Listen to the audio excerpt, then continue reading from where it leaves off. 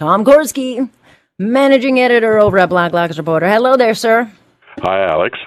Oh, there's so much going on today. We've got, so Tuesday, what day? I don't even know what day it is anymore. But Justice Rouleau, kind of in late proceedings, has agreed to hearing evidence from CSIS in a secret hearing, intelligence that they don't feel is something they can talk about publicly because it, could affect national security. So far, we've had no intelligence really showing extremism and or this narrative that they had to because there was such a foreign threat, that kind of stuff. That hasn't aired out. Whether it comes up, I don't know. And on the stand today is the OPP commissioner. But the takeaway for me so far on a lot of this is that the police dropped the ball clearly, the local officials dropped the ball clearly, and they used the Emergencies Act to clean up a mess of just failure. Oh, this was not a success story. There's no doubt about it. By the way, the secret proceedings that you mentioned, I mean, to us, the implication is they had an informant. I mean, it would be frankly astonishing if the Mounties didn't have an informant. What they learned that was not obvious to anyone with a Facebook account is not evident. But, so go ahead.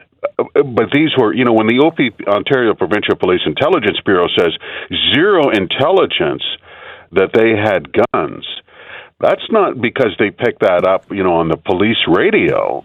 That means they had someone there who told them, these people don't have guns. And indeed, they didn't have guns in the trucks. That's been established.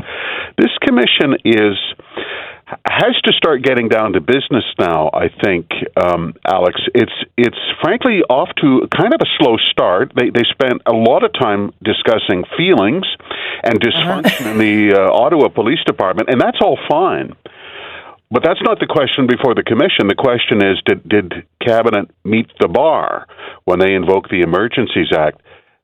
I agree with you. The implication, it doesn't look good for Cabinet, but let's start getting down to it now. Yeah, look, I know they're desperate to prove this narrative, but so far it hasn't come through. And then you got like RCMP Commissioner Brenda Lucki, as you guys write about, who will be testifying sometime in the next probably week.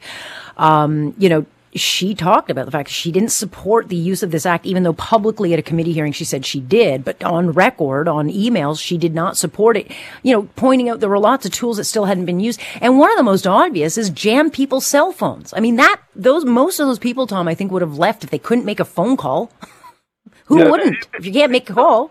No, absolutely. There was, the thing is, though, and this is interesting, I think, for the commission, and it's important for people to recall, within a surprisingly small geographic area, this is recalled as like World War III. If you are one of 17,000 people in downtown Ottawa, well, they're still talking about it, forgive me, in terms that used by Holocaust survivors, how traumatic it was. It was all the honking.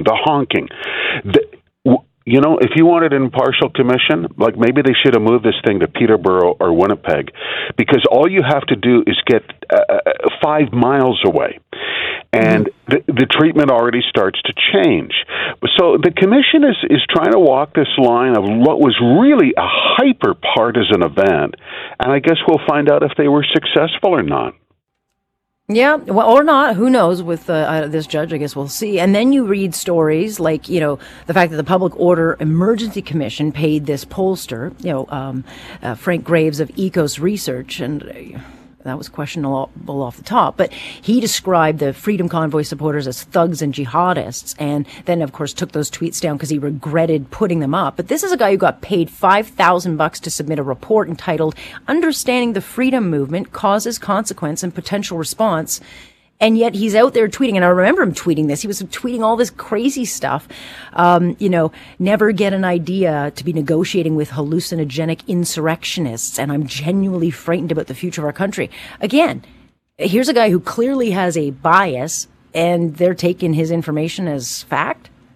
Well, this is exactly, and that underscores this point that you mentioned, Alex. It was hyper-partisan down here. Alex, I work here.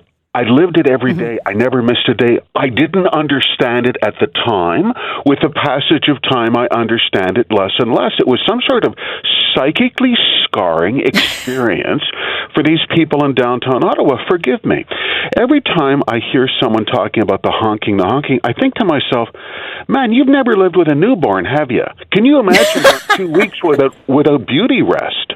Yeah, that's called summer holiday. A lot longer than that.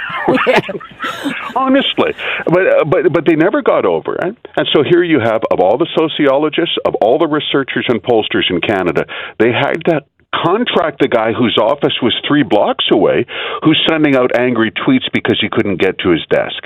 Come on. Which is why I always say, not all pollsters are created equal, but I don't think he does much service to the polling industry because, again, it's not objective.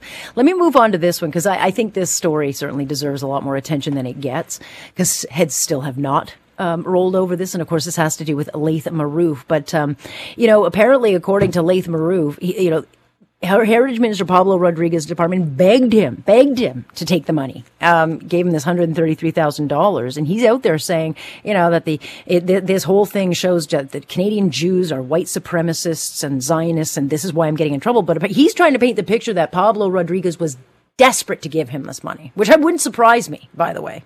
I have to say, he said he would not name, disappointingly, who at the Department of Canadian Heritage called him. I say, I give no credit to this man. I think his version of events rings true. And do you know why? Because there's a lot of contracts go out the door that way, sometimes very lucrative contracts. The departments know just who to call. And you say, well, how would they know that? Would that be someone they met at the country club? Was that a golf buddy? Did you meet this person at the wine bar? How would these departments know just who to call? Marouf testifies in this, not testimony, jib-jab on a podcast. He says, not only did they call me and beg me, they gave me about 72 hours to get in my application so I could get the money. And we got the money real fast. That happened. We know that happened in, for instance, COVID contracting cases involving hundreds of millions. It actually rings true. I know Cabinet wants this to go away, but to their discredit, they should want to know who made that call and why. You got to find out what's going on in your own department, Pablo. Get on it. They don't care. Tom, they don't care, or someone would have been fired by now. The fact that, Pablo Rodriguez, I just read it in the news with everyone else. You got Hussein, who knew for a month but didn't mention it. The Prime Minister, everyone knew about this. I mean, this guy got $500,000. It's way more than the $133,000. This is a guy who, for 2 decades, made very clear he'd either like to kill Jews or just call them bags of feces, right? And then you got a government saying they have no tolerance and they're working on anti-Semitism. He was just there with Irwin Cotler yesterday, putting out pictures about fighting anti-Semitism. None of it can be taken seriously given just how badly they have handled this. If maybe someone got fired or was held to account, maybe we would actually start seeing some sincerity. But until that happens, and I don't think it will, then we don't need a Minister of Culture. If that's the case, and I don't dispute that you're wrong. If that's the case, it's not enough to sit there and pose and draw a salary for Minister Rodriguez. That's why you get the car and chauffeur, because you're supposed to be going to the office to do some work.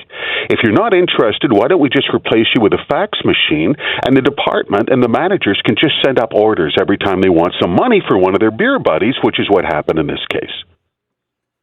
Yeah. Well, nonetheless, this guy's still, and by the way, he's so intertwined with the CRTCs, so they're very buddy with this guy too. He seems to be very infiltrated into the upper echelons of Ottawa, decision makers and power brokers for like an overt anti-Semite. Oh, this Marouf, who fantasized on Twitter about shooting Jews? Oh, he was in their Rolodex. Absolutely. He had friends that some contractors couldn't dream of, Alex. Nonetheless. All righty. Tom, you have yourselves a great week, and I know that Peter Slowly's up, so I'm sure you'll be listening to that, but very much appreciate it. We'll chat with you again. My pleasure. Thanks, Alex. That is Tom Korski, Blacklock's reporter. It is worth the investment because you get what you pay for. All righty. We'll continue following that, and Peter Slowly is testifying on Friday. I'm sure that will be a fascinating couple of hours.